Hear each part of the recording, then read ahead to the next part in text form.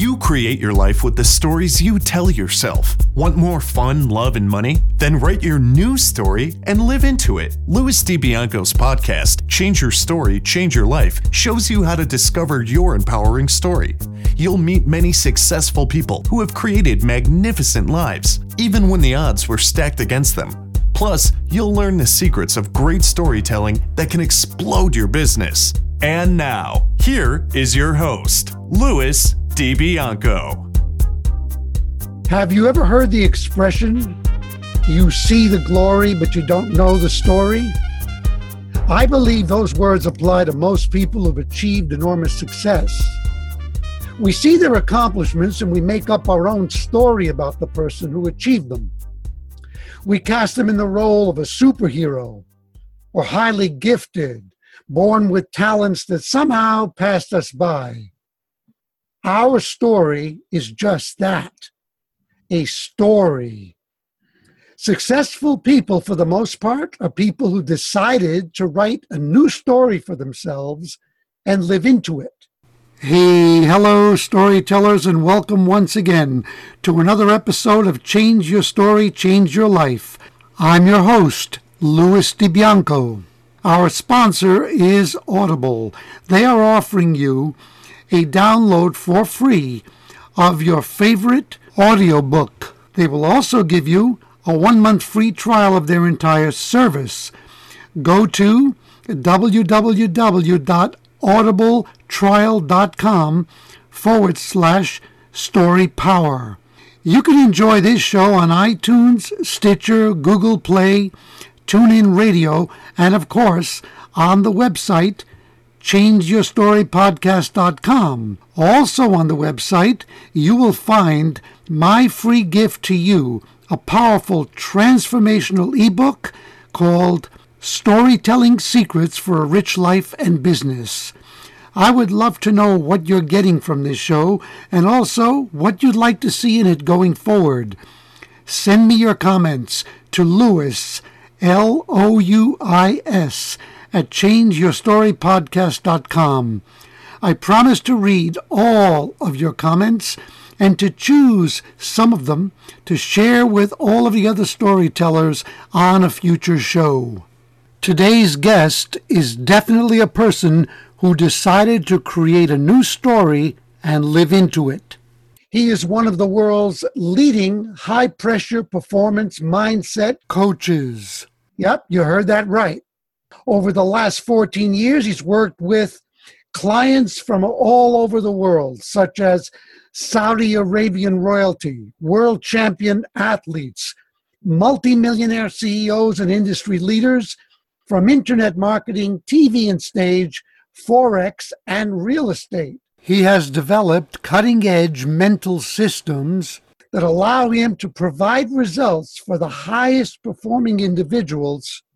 Now listen to this, who are under the greatest amounts of pressure and stress, allowing them to create world-class performance every day. Not bad.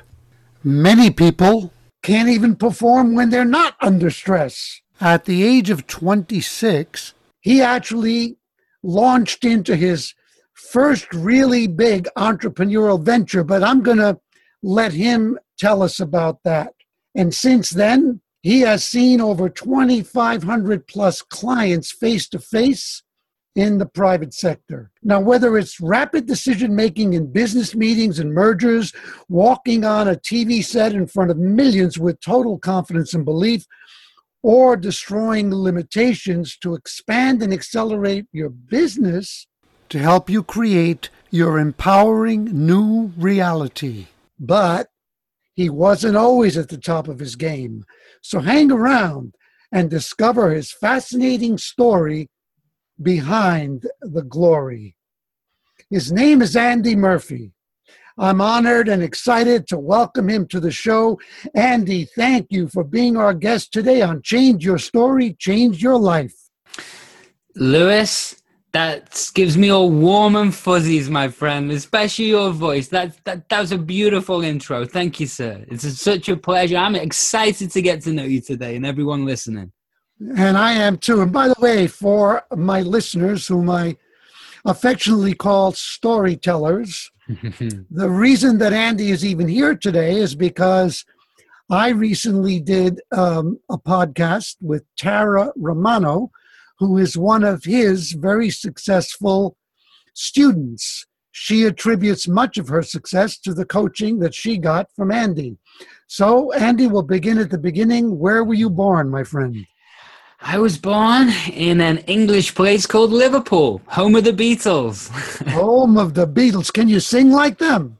I can't sing like them, but I can talk like them a little bit if you want. But you might not be able to understand me. Oh, that's great. That's great. I love it. So tell us a little bit about what your childhood was like.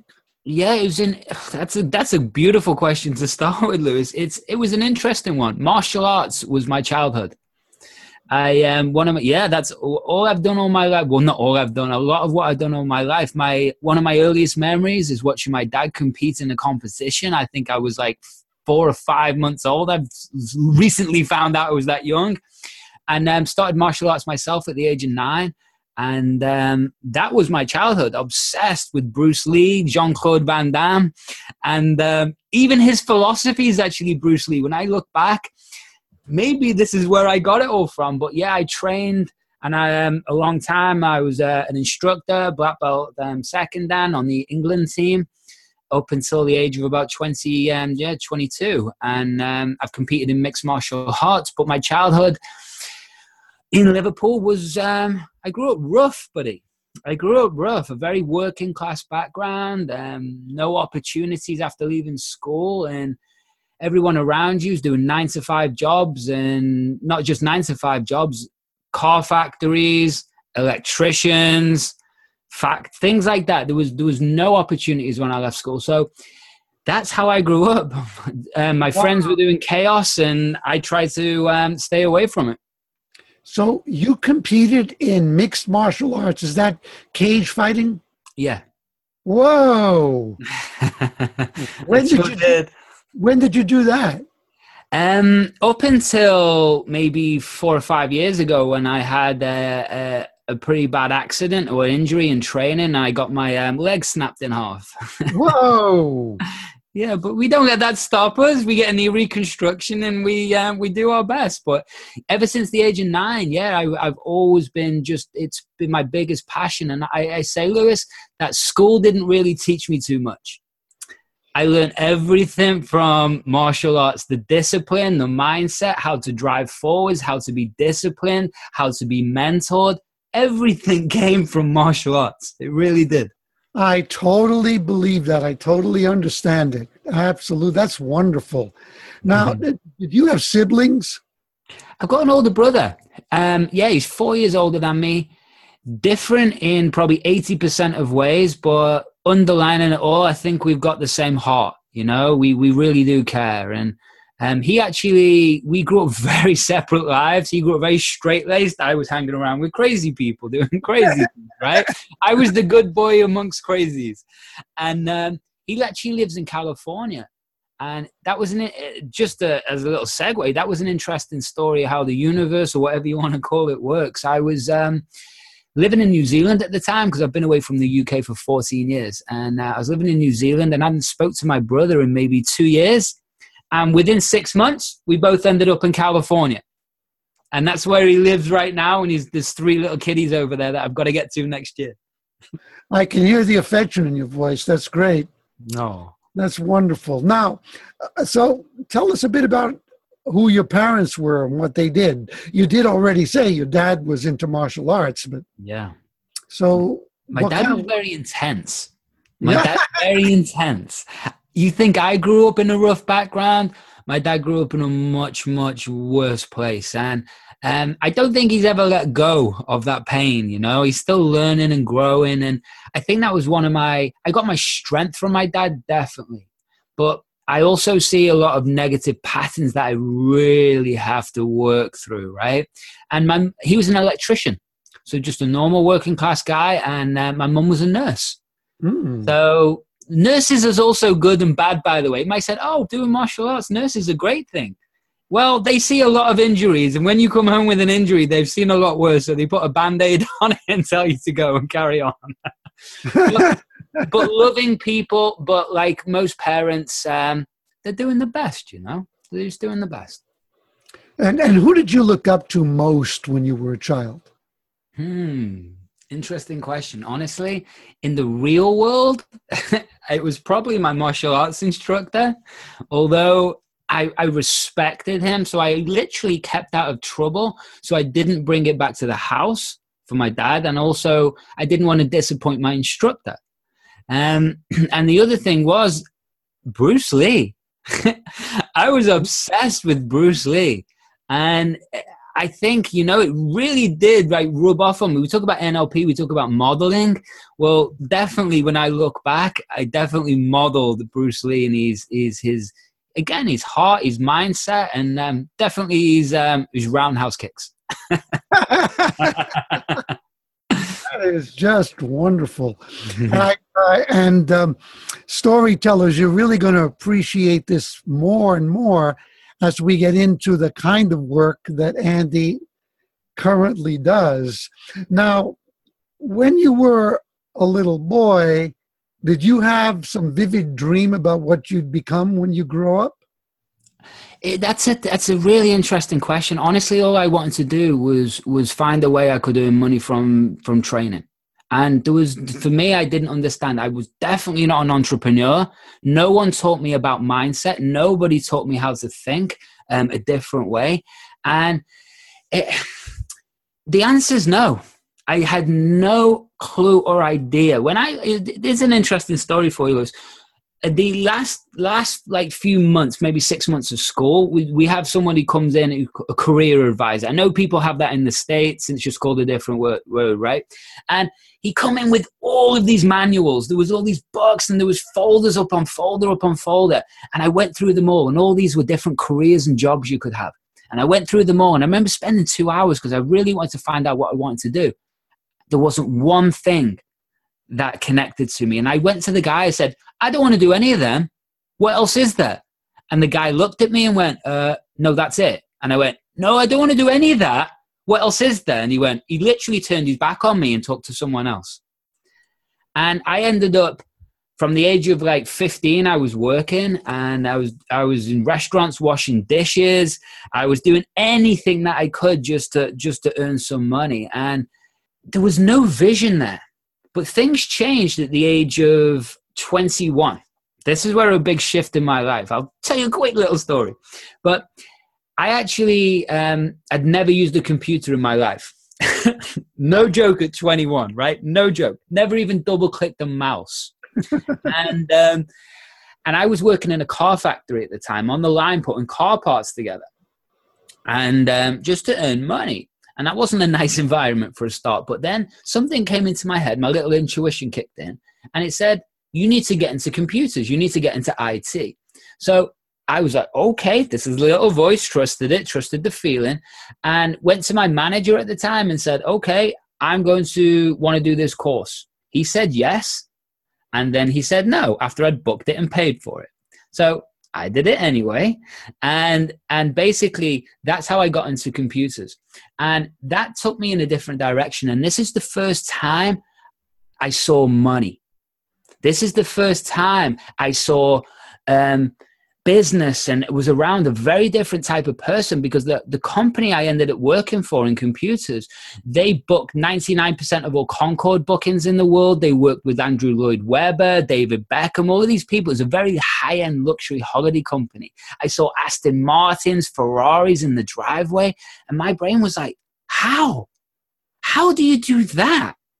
And after about 18 months, I became the worst employee after being the best employee, because I started to get bored. And my manager, who I really liked, and he liked me, and he said, look, Andy, you're starting to cause chaos. Because I stopped listening, you know, I stopped listening, doing what I want. And that's not a good employee. But he basically said, look, there's no way for you to move up in the company because all the jobs are taken, et cetera, et cetera. I'm going to give you 3 months money. Go and get the qualification that you want and go and get the job that you want. What I did from there, Lewis, was went, really? Thank you. I'm going to Australia. And that's literally within, I think, 6 or 7 weeks of him giving me that money. I passed another Microsoft qualification and flew all the way to Australia on my own. Didn't have a job, didn't know anyone. And that was at 24, yeah. Wow. And it just was a notion that came into your head. Yeah, well, that was what I missed out. At 21, I was working in that car factory, and my girlfriend at the time I was with for about 4 years when I was young, she had an uncle in Australia. And I'd only been to a couple of countries, didn't really go on holidays or anything when I was young, or vacations for you Americans. But and I went to Australia for about 3 weeks. I came back and I went, I don't know how, but I'm going back. And I said, actually, it's probably not going to be with my girlfriend, but I was going back. And it took me a couple of years, but it happened. Yeah. Fantastic. So tell us about your first major entrepreneurial venture. Oh, that's beautiful.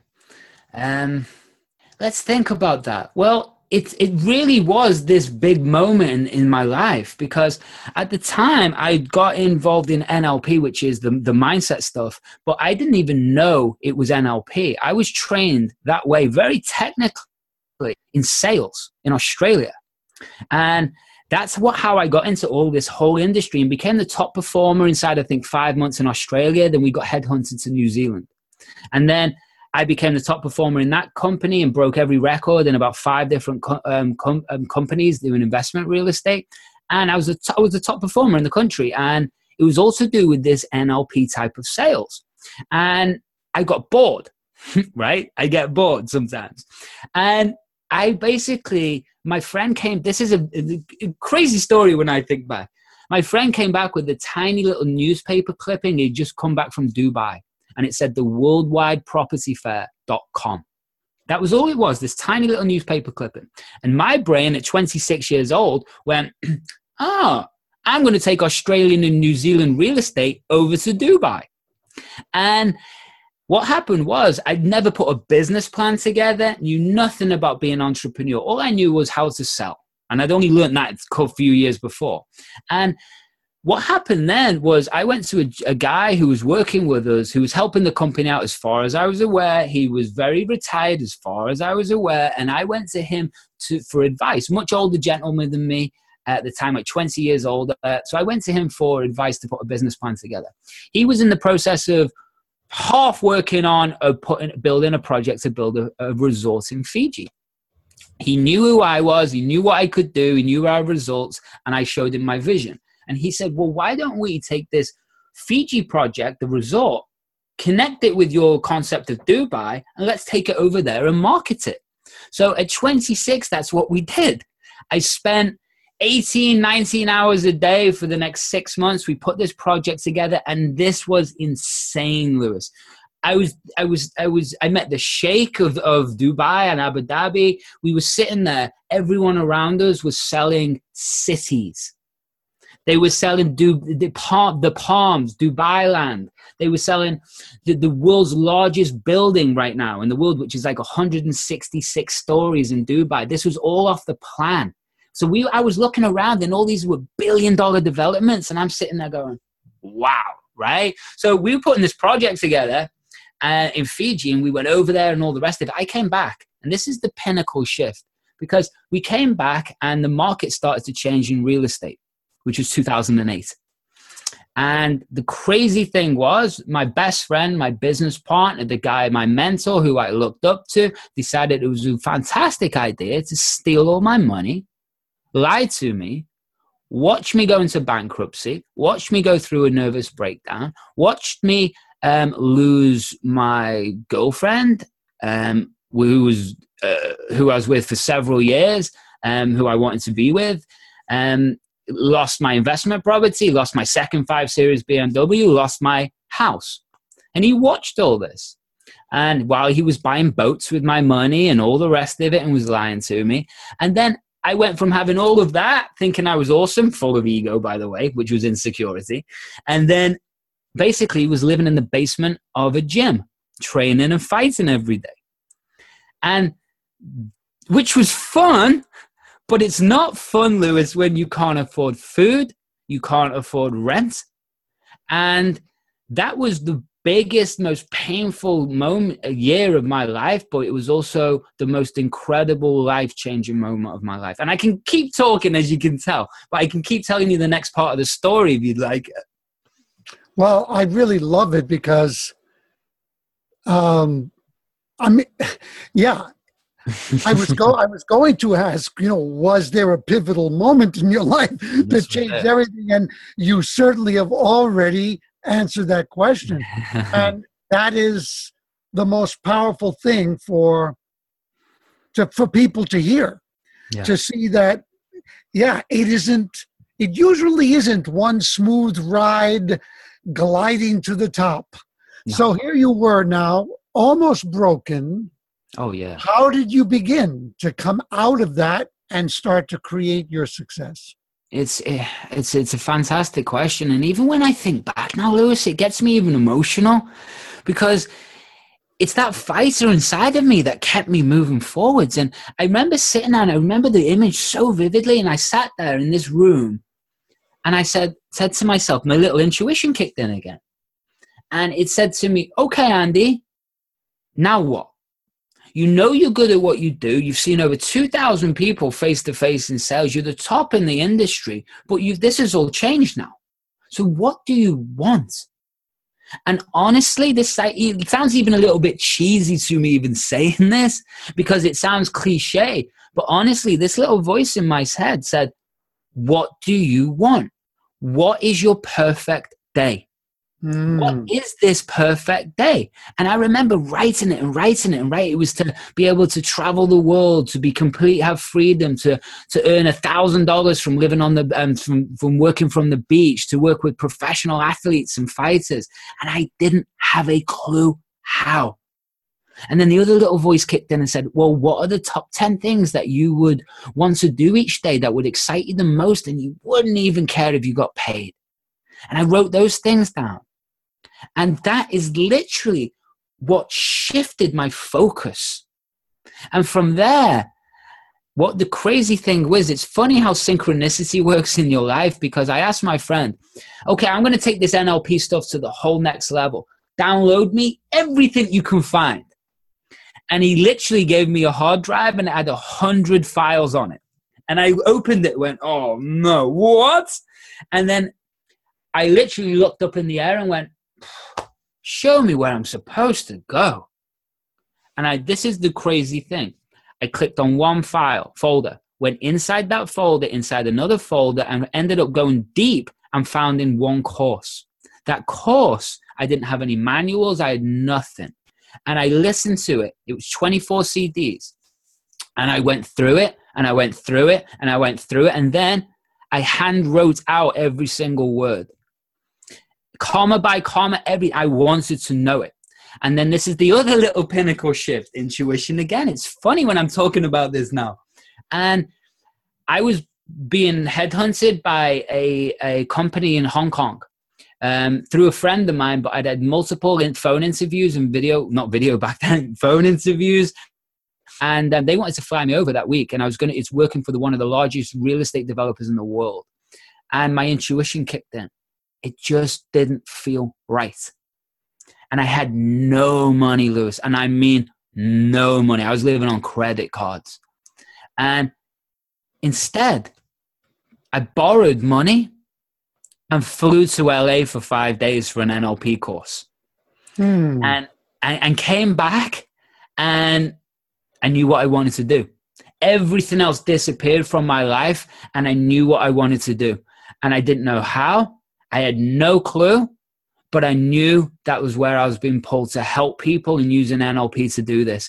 And basically, I started traveling. Credit card debt ranked up, but it didn't matter to me. This is what I was doing. And and that's how I got to LA, and I started working with professional fighters. And that's what took me into entrepreneurs and built my profile. And the rest is history. And again, I got to LA, didn't know anyone. Wow. There's a couple of really important things here that I want to highlight. You mentioned earlier that you sat down and you wrote out a vivid description of your perfect day. Yes. Now, that is the kind of thing that, well, that's at the heart of my podcast, because it's all about, we create stories that we live into, and that's exactly what you were doing. Now, what happens to most people when they have a thought like that? Do they follow through on it? No, because it's scary. And besides being scary, it creates certainty. Well, to me, they're tricking themselves, and it's easier to live in that image, and rather than going to get it, because then they have a belief or something that keeps them going. But they're afraid. But what were you going to say? Because you got a nice little answer there, I can see. Well, I agree with you. I think that fear is always the underlying force that stops us.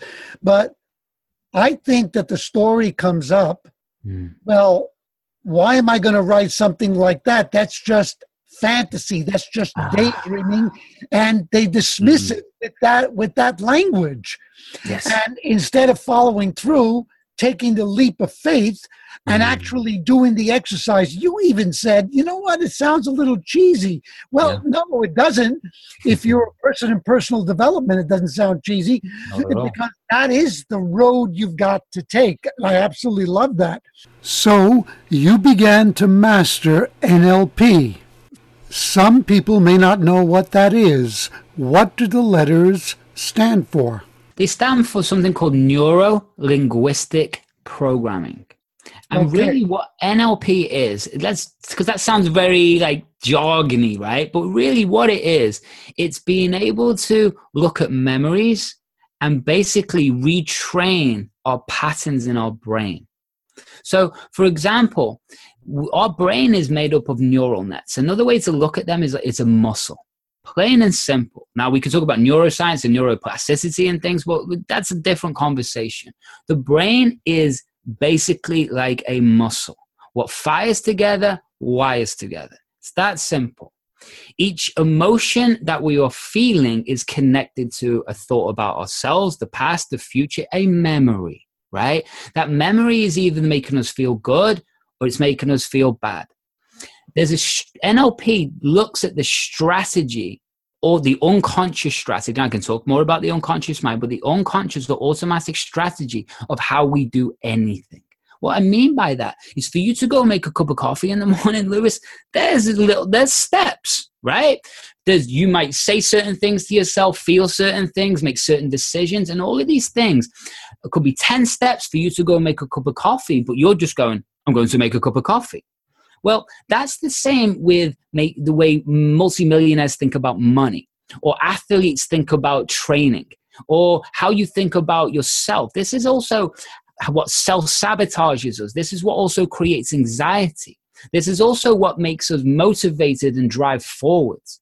Like you're saying, and I love what you're saying about stories, because a story can be real or not real. It can be a fantasy or not a fantasy. But the thing is, the biggest thing that's overlooked is our imagination. People think that that's not real. Yet, how has the wheel been created? How did Steve Jobs create the iPad and the iPhone? Everything starts from our imagination. And I know, because look at the pinnacle moments and shifts in my life that I've already spoke about. Where did it start? In my imagination. And you know what? You're in good company, because Einstein even said that was the where his genius flourished, in his imagination. Absolutely. Oh, that is just wonderful. Thanks so much for that. Now, how did you begin to get your first clients? Because here you were, you didn't have the credibility. You may have had the knowledge, but how did you start working with people, who were established, successful, etc.? How did you win their trust? Yeah, it's a beautiful question. I've been interviewed hundreds of times, Lewis, and I don't think anyone's asked me that question, my friend. And do you know what it is? Whatever it took to build networks and friendships. Every single person that I work with, especially in the early, actually, forget that. Everybody that has been a high-end client has come through a referral and from someone who's someone else's high end. And how I got involved in that was martial arts. Again, there's a theme going on here. And I got to LA, and I'm good at martial arts, so I'd go and train with martial artists. And those martial artists in LA, they taught the LAPD, the FBI, they also taught Hollywood. So what happened is those people, I started working with fighters, and those people would talk to clients and they'd talk to friends. And the other thing is, Lewis, you're successful and you know what it takes. And I got to LA and I didn't know anyone. So what happened is that you have no concept the amount of hours I would spend driving to go meet somebody for a coffee or lunch. By the way, I would buy it. And I didn't have $1, but I didn't care because I wanted to build friendships with them. So I remember driving from LA to Orange County to San Diego to LA in the same day. So many times you have no idea. Just to spend an hour and a half, 2 hours with somebody. Because I know I like them. I know I wanted to be close to them, but I also know that relationships take time, effort, and energy. So most people are not prepared to do those things, but that's what's required.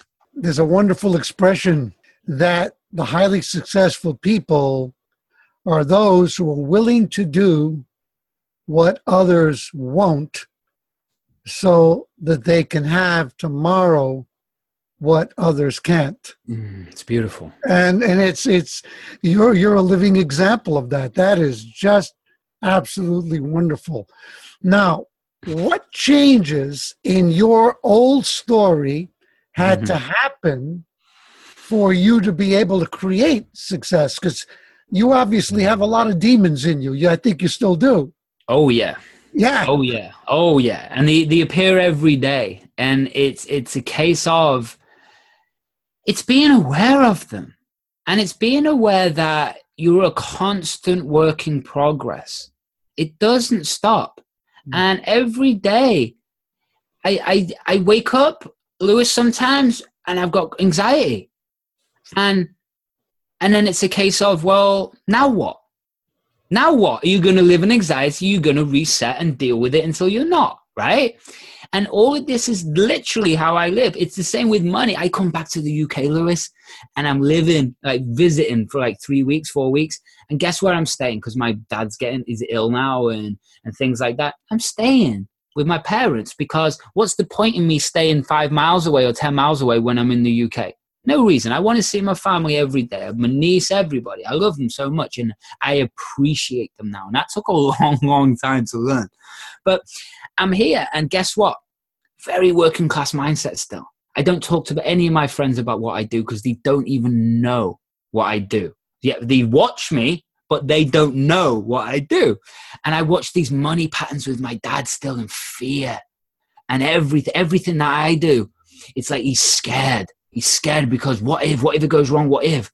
And what happens, me being in this house, it's like a little battle for me because I feel this old mindset or the old stories or the old patterns start to get lit up in my brain. And then it's like, I'll catch myself going, oh, wow, I'm worrying about money yet 3 weeks ago. Everything's booming. And I was in the States and I was doing my thing with my girl. And then I come back here and all of these things get triggered. So it's like a little constant little game, you know, it really, really is. And my old stories was that no self-worth, you didn't deserve, rich people are a very different species. These are your choices in life and that's it. Stay in your lane. Right? Mm-hmm. You're different from those people. Mm-hmm. Yet most of my network around the world now are those people. And the only people that aren't those people are when I come back and visit Liverpool. Wow, that is fabulous. Now, what you said about being in that home and being triggered, have you heard this expression? Environment is stronger than willpower. Oh, I heard that before. And you know what? If you allow it to be, it sure is. It sure is. Well, it's insidious because you can't help but feel it. Like you said, if you're aware, if you're alert, then you'll not allow it to take over. But the feelings will be there. You walk heavy feelings. Yeah, you can walk into any environment. We just start to unconsciously adopt the behavior of that environment. And very often it's not very empowering behavior. And that's because we're buying into a story. You got it. This is incredible stuff, man. I think I'm going to begin to levitate soon. You know what? I joke, but that's funny that you say that. I joke, but I say that's my mission. Before I pass on, I'm going to see if I can transcend and levitate. And then I'll be totally in control of these atoms. That's literally, I've said that for about 20 years. That's funny that you say. Well, you know what? I believe that there are individuals who can really do that. Me too. You know, I really do. I've seen some crazy things in my life, Lewis, and things that completely defy what we know is reality, and that's a whole different conversation. But you understand because I can see it in your eyes. Listen, that's exactly why I created the show, because I mean, I'm so aware that what we say is real. Yes. Is what we have constructed in our belief system, and then it becomes real for us. Yes. And again, it's a story. Do you like the story that's that you're living or not? Exactly. And then it becomes a decision and a choice. Yeah. And every day it becomes a decision and a choice. Every meeting, every memory, every thought, every mistake, everything becomes a decision. And now what? Now what? Now what? You know? Mm-hmm. Mm-hmm. So why do you choose to work with people in very high stress situations? That's a very beautiful question. You asked some amazing questions. I'm glad we connected today, my friend. Why do I? Because honestly, I don't want people to go through the pain that I've been through. Because there was no one ever to tell me that there's another path, there's another choice. No one came around me when I was going through a nervous breakdown at 27 years old, which is kind of a bit young. No one ever told me there's another way. Because the thing was, Lewis, up until the age of 24, I remember getting trained, first of all, in NLP, and the guy, Peter Sivright, who'd been trying to get on my podcast for a long time, but he hides, was an American guy. And he became very much like a father figure and a mentor for me for many years. And he was the first person in my entire life to say, Andy, you have a choice in your thoughts. And I remember this train, and I mean, it sounds so obvious, and look what I do as a job now. But at 24 years old, not one single person, even in martial arts, had ever told me that. And I remember him saying it, and I went, whoa, what? And he went, what do you mean what? And I said, what do you mean? You have a choice. And he goes, Andy, you don't have to think sad or negative. You can think whatever you want. And I was like, what? That sounds ridiculously simple, but not one single person in my life had ever told me that. And from there, that was such a profound moment that I think it just inspires me so much. So going back to your question, why do I work with high pressure? It's because no one had ever told me about that choice up to that point. So just because someone's earning money doesn't mean they know how to control their mind. It does not mean they're happy. It does not mean they're under anxiety. It does not mean all of these things that people think successful people don't deal with. It doesn't work like that. I've had clients who, I've worked with who earn $1 million a year. They work with me for 6 months. They suddenly do a launch and it's 10 million, right? So are they successful? Yes. But then by just helping them understand their own brain, their own mechanics, their own thoughts, you're able to just take your whole life to a whole new level. So I don't want people to go through the suffering and pain that I went through. These people I work with are way richer than me, right? I'm not working on their business. They're working with me through my wisdom. So all of these things that I've been through, on whatever level, I help people understand more about themselves. And that, I have no explanation why that excites me, but there's a pull in my heart to really help these people. Who knows then what, right? Because in 5 years, that might not be the pull. 2 years might not be the pull. Ultimately, my vision is just to be a philanthropist and be able to go around the world and set up and help people with charities and the people who need it the most. That's my calling and my passion. All of these stages to me are just about getting me to be that version of me so I can help all of those people. That's all I see, you know? Well, you know, it really, the authenticity of what you're saying is, it's in your energy, it's in your voice. You know, it's true that it's not sometimes, not actually, let me take that back. It's not what, the word sometimes doesn't belong in there. It's not what we say, it's how we say it. And what you're saying, I can feel the truth of it. But I also wonder if another part of it is dealing with people in high stress situations gives you a formidable adversary to fight. Ooh. You need to hang out, mate. Do you know what? I've never thought about that. You know what? You're probably right. My girl always says to me, she's like a godsend in my life, right? I don't let many people in close, and she's the highest light. If I don't vibrate high, she basically cries. Until I come back to connect to my heart and come back to being the version of me. If I get in my ego or anxiety, she's that light. And it's something I've tried very hard to stop, is treating life like a battle, you know? Because that's my instinct, is to fight. But life isn't supposed to be a fight. It's supposed to be flow. Right? It's supposed to be fun. It's supposed to be flow. Yet, that part of me, you're right, absolutely right.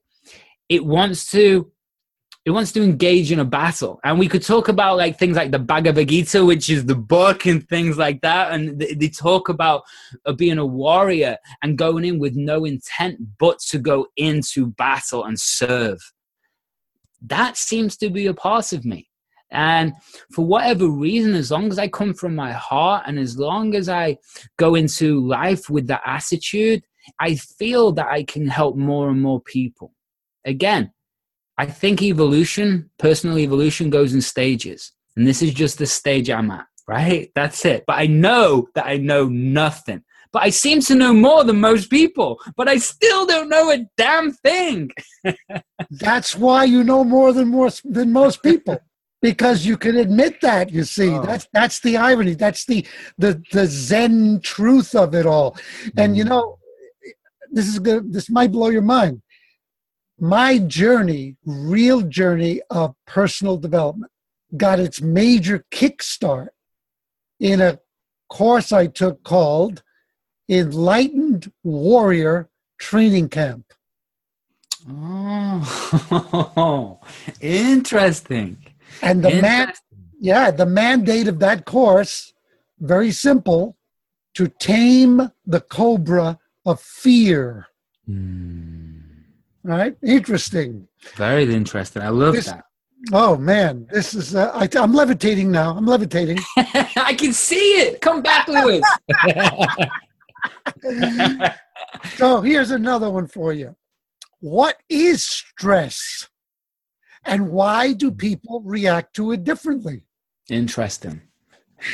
Stress to me is, it's again, if we go back to your story, right? It's a case of, because we think about something in our head, it doesn't mean it's going to work out exactly like that, right? But what we do is we paint these pictures and these stories in our head about the future and the past, but let's just talk about the future. And that creates a part of us which is safety. So us, by locking onto a future vision, to us it creates safety, because that's part of our brain. The amygdala is constantly looking for that fight or flight or freeze response. So what happens is it's constantly a default setting of our brain is it's searching for, are we in danger? Are we in danger? Really, it's designed to keep us safe. A classic story I use is like, you go to the beach, you go for the ocean, but what are you doing? Where are you looking when you're walking down the beach? Oh, you're looking at the floor, right? You're not looking at the sky and the sunset. You're looking at the floor walking down that beach. But why? It's because that part of your brain is making sure that you're safe. It's making sure that there's no holes or snakes, right? But that's only part one. But most of us focus on that because it's a default part of our brain. It's like, okay, are we safe? I mean, look, I'm worrying about money. I'm worrying about this. I'm worrying about this. Because that part of our brain's going, are you safe? Are you safe? Are you safe? Are you safe? But there has to be that moment that you go, yes. Part two is, what did I come for again? What do I want? Oh, it's that view. Oh, all that stress disappears. So to me, stress is really the nervous system responding to what we're focusing on. And yeah, we could go on and on and on and on, Lewis, but to me, it's none of it's real. The past isn't real. The future isn't real. These are just memories that we're making up in our head. Why is it that I can go back to a trauma? I've worked with post-traumatic stress disorder. I've worked with rape victims. I've worked with OCD face-picking disorders. I've worked with anxiety attacks where people will just collapse and no doctors can fix them. I've worked with everything, eating disorders. I've worked with everything you can possibly imagine, right? All of this is why I can do what I do, right? That's the wisdom. But I also see that we make up such stories in our life about the past. Why is it me, you, Lewis, and some other cool people? We could all go out for dinner, buddy. 2 weeks later, I could interview us all. What happened that night? Every single one of us remembers a completely different version of that night. Oh, the waitress was annoying. The waitress was amazing. The food was hot. The food was cold. Everything's different. So my question always is, what's real? The way you're thinking about the future, well, is that real? Are you doing it? No.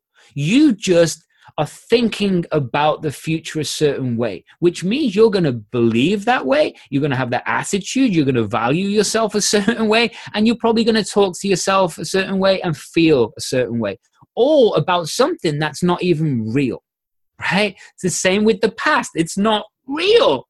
So what is real? Right here, right now. That presence, that breath, that moment where we get clarity, that moment where everything else disappears. And even if it's for a second, that's reality. Nothing else is.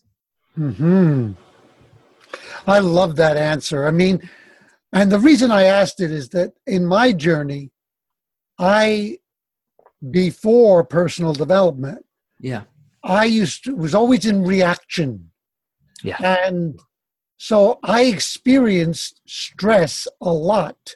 Then as I began to learn that it was a choice, I began to perceive that maybe stress is made up, because if I choose not to react but to respond to a situation, I won't feel what I can call stress. Right. A great example of it, I really got to put it to the test. A few years ago, I had bought my very first Mercedes-Benz. Nice. Oh, man, I loved it. I just loved this car. And I had it for 14 months, and one day I totaled it. And that's a whole other story. Why I am, but anyway, I totaled it, and I wasn't hurt. No one was hurt, but the car was finished. Right. I remember when I stepped out of the crunched up vehicle. Wow. And I looked at it and I realized this car ain't going nowhere until it's towed. I've been there.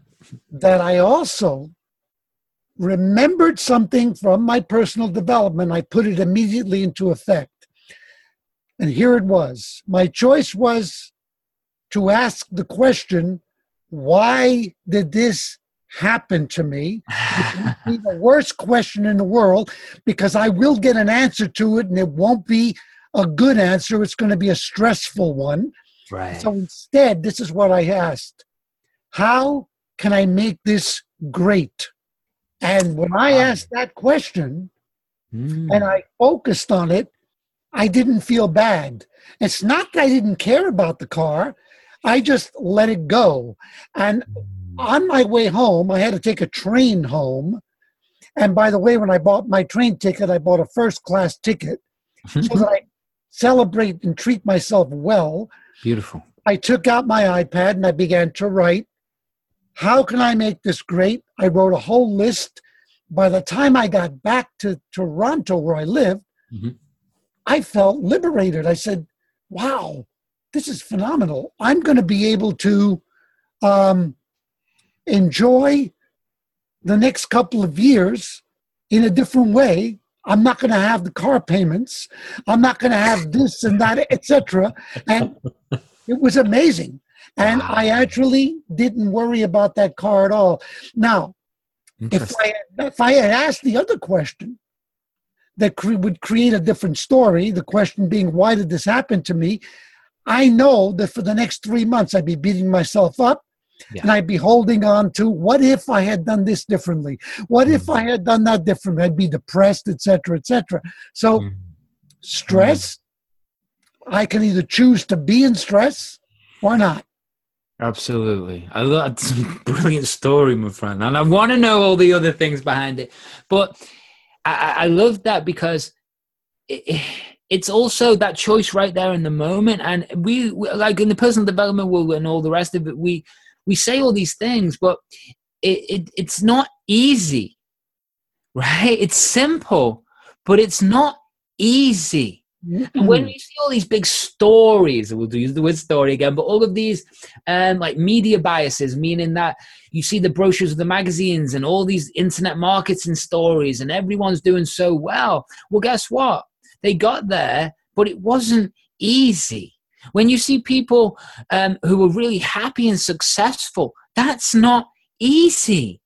It's not easy. It's not easy to get fit and healthy. It's not easy to get muscles, right? It's not easy to be happy. It's not. Our brain is wired to look for danger, right?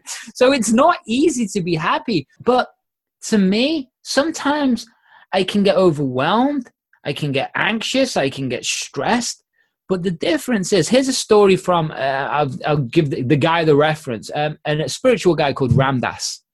Okay, you know Ram Dass. One of the most amazing people. I've never met him. I've just listened to hundreds of hours of his stuff, and I remember him saying he gives it. Obviously, he's like 90 or so now, but back in his day, he gives it to his audience. He said, "Do you know what? I've been traveling the world working with the top Indian gurus and meditating and doing yoga for about 40 years." And he says, not one of my OCDs, anxieties, intricacies have gone. And the whole crowd went silent. They went, what? It's like, why are we even listening to this guy? And he gives it, the difference is now they only come for moments. That's the difference. And sometimes things are stress or perceived stress, whatever you want to call it, it does get too much. That's the truth. It does get overwhelming. That's the truth. No, and sometimes you can't shake that for a whole day. That's the truth. Sometimes that might be a week, a month, right? Just saying. But there's a difference. Are you moving back towards happiness, excitement, the vision? Because if you are, that might take a week, an hour, a day, a month, but who cares? You're moving and doing your best to move back towards who you know you truly are. And the key word I've learned about everything, and I bring this into my clients, I bring this and everything. I'll be saying it on stage in London next week. Truth. What's the truth? I'm scared about this. I don't know if money's going to come. What's the truth? I don't know if this relationship's going to work out. What's the truth? I don't feel very well. My health's bad. What's the truth? You can get angry at truth. You can get annoyed. You can get pissed off. All of these things.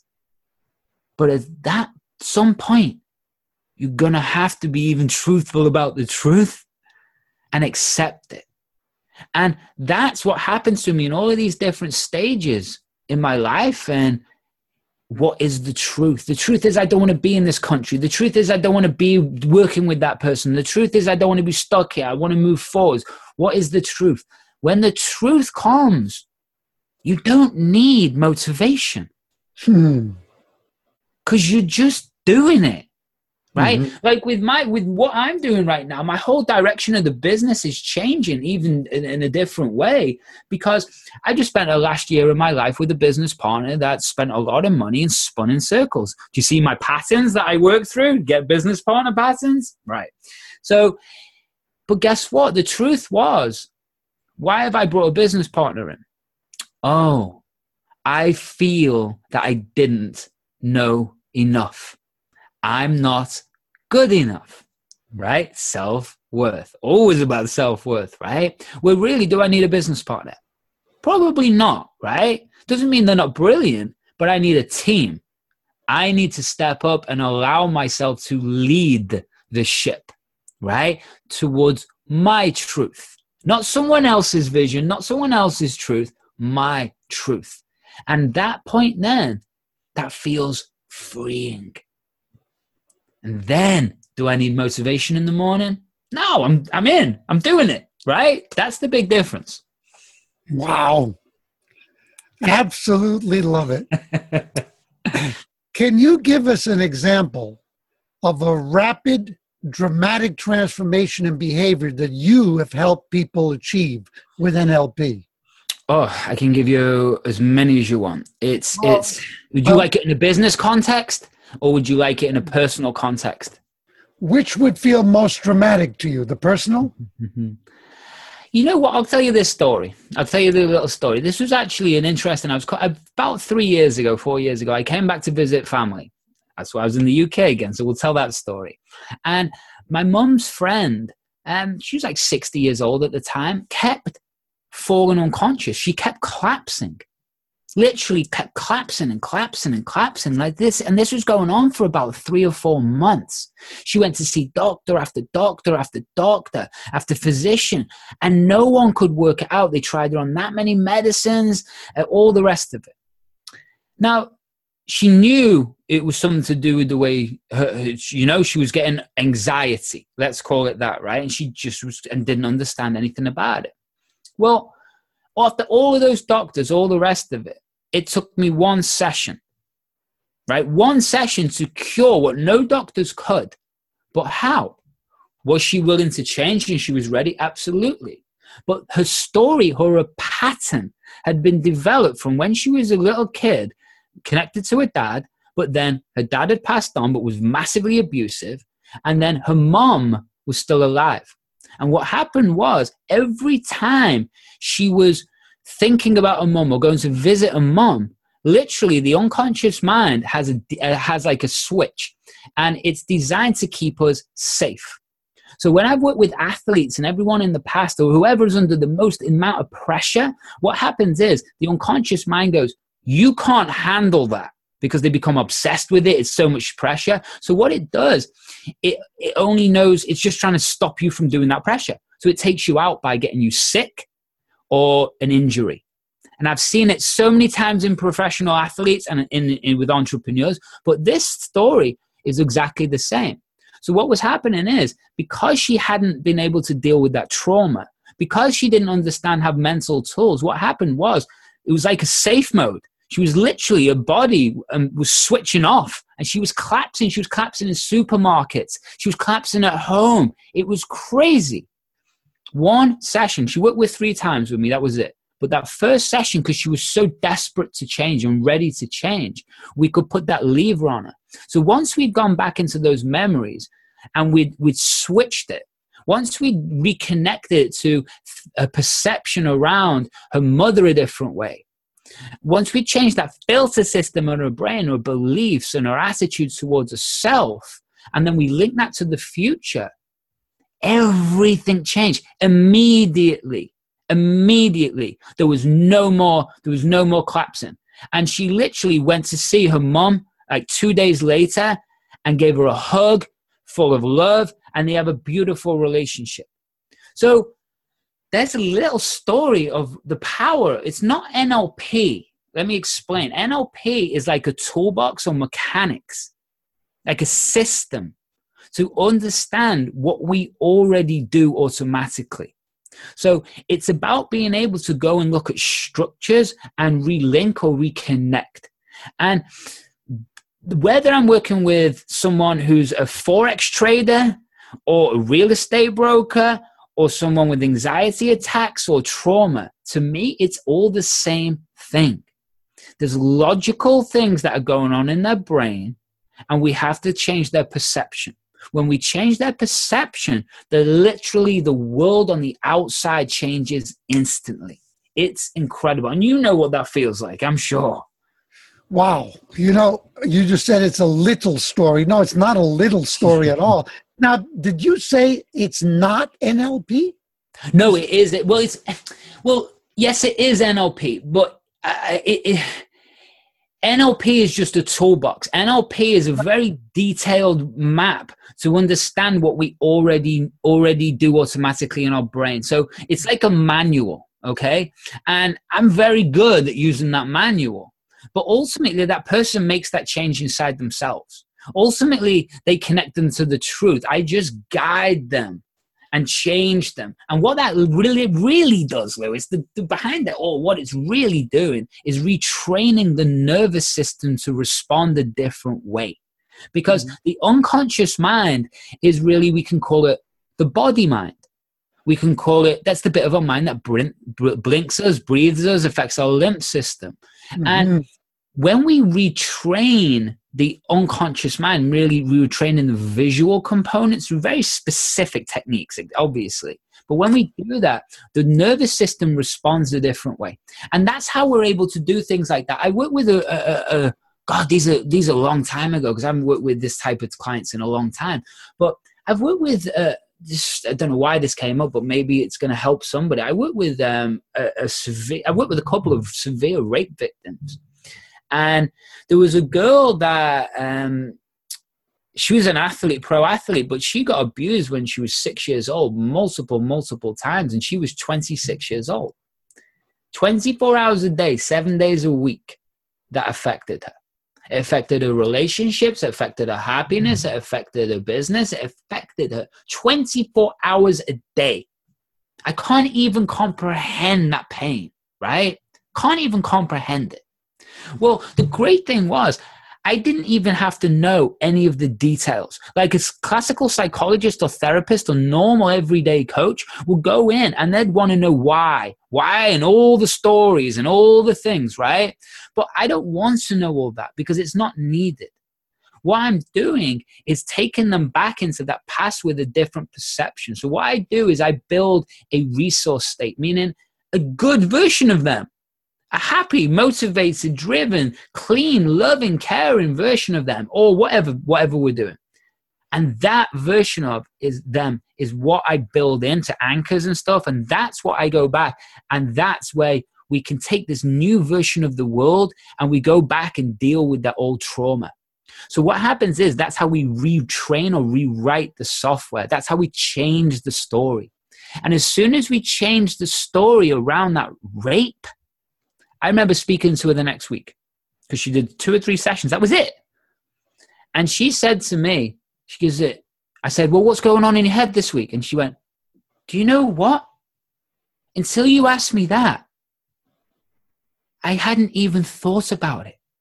I hadn't even thought about that scene for the first time in my life. Now, is that my skill? A little bit. Is it them ready to change? A little bit. Is it the NLP too? A little bit. So all of those things put into a pie, that's how we make change. And it's that's no different, that trauma, to a business. There could be a business partner ripping you off like mine have in the past couple of them. Well, guess what? That still creates trauma. It's just a different way. So, and then what happens is, like you're saying, I love what your podcast is all about, because we go back to those stories. So they were repeating that story in their head a million times. That becomes a solid, strong muscle or neural net that just automatically plays. So was that truth that happened to them? Yes. But you know what? The person that did it to them also had truth about why, all the things in their life that led them up to that moment to make that decision. So there's so many different perspectives and ways to see any situation. It's a case of, now what? Now what? Now what? Now what? Okay, this is it. Now what? And that's what you said, like just when you were talking about that car crash, right? You interrupted that pattern and you went, okay, 2 ways we go here. Now what? Love it, man. And, you know, I can honestly tell you that this interview with you is one of the ultimate interviews in terms of capturing the real depth of the theme that I want to bring to the world of change your story, change your life. I can't thank you enough, my friend. Now, can you mention the titles of 3 books that are your favorites? Oh, yeah. I'll give you the first classic title that there was the first personal development book that ever got put in my hands at the age of 24, sorry, when I got to Australia. Think and Grow Rich, Napoleon Hill. I was going to say that. Because do you know what the crazy thing is about that book, Lewis? The last couple of chapters, you know what they talk about? Visualization. Of course. Everything. That's all they talk about. They said the world, like Andrew Carnegie created that world and was all of these high-powered people, and they basically built the civilization that we live in, all through visualization. It's an amazing book, and it took me a long time to understand those visuals, right? Uh-huh. Another book that I absolutely love and I read a few years ago was something called The 50th Law. The what? The 50th Law by Robert Greene. The original book was called The 48 Laws of Power. And what this was, he wrote this book to try and protect people in Hollywood from basically people hurting them and ripping them off. And so he showed all the tactics that people were using. Now, this is the crazy thing. The rap industry got hold of this book and used it the opposite way to like influence and do all those things. Instead of, he made it so he could help people, they used it to influence people, right? So what happened, 50th Law is a book co-written by 50 Cent, the rapper, and Robert Greene. And talk about an amazing mindset and a hyper-intelligent guy. That's 50 Cent, right? Curtis, I can't remember, not Curtis Warren, Curtis, I think his name is, right? But it shows how he overcomes fear. It shows his perception on life. It shows how to be safe. And it shows how to come from nothing and how to basically win at the highest level. That's an incredible book. Now, Robert Greene, is that with an E at the end or just? Yes, it's with an E at the end. Yeah, Greene, yes. And one more. Yeah, absolutely. I'll tell you what a nice NLP book is. There's a Get the Life You Want. And it's called, that's what it's called. And it's wrote by one of the co-founders and creators of NLP called Richard Bandler. Now, could you spell? So you know about Richard? What's that, sorry? Spell his last name? Yeah, Bandler. It's my accent, see, Lewis. B-A-N-D-L-E-R. D-L-E-R. No, okay, good. That's what it sounded like. Yeah. But so, hey, even my girlfriend can't understand me, so don't worry. So, but now, just to understand about Richard Bandler, he's crazy. Okay, he's absolutely insane in a good way and bad way, and he grew up in a very rough environment.